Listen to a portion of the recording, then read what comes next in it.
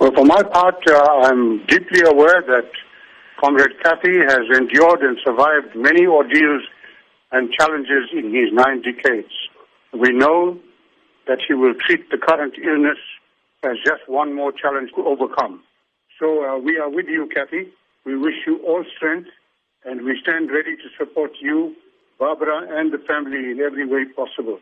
And we wish you speedy recovery. As a friend of Mr. Kathrada, are you humbled by the amount of support that's coming through from the public wishing him a speedy recovery? I'm not surprised at all. I believe that Comrade Kathy stands as one of the heroes and icons of our struggle. He has served in his 87 years of life. He has been in the service of the struggle from the age of 12. He has endured all these hardships of the struggle against apartheid. He has stood firm in the challenges of building a new South Africa, and therefore he is known not only in South Africa, but across our continent and in many parts of the world. So he's a highly regarded, well-respected, well-known person who has served a lifetime in the service of people.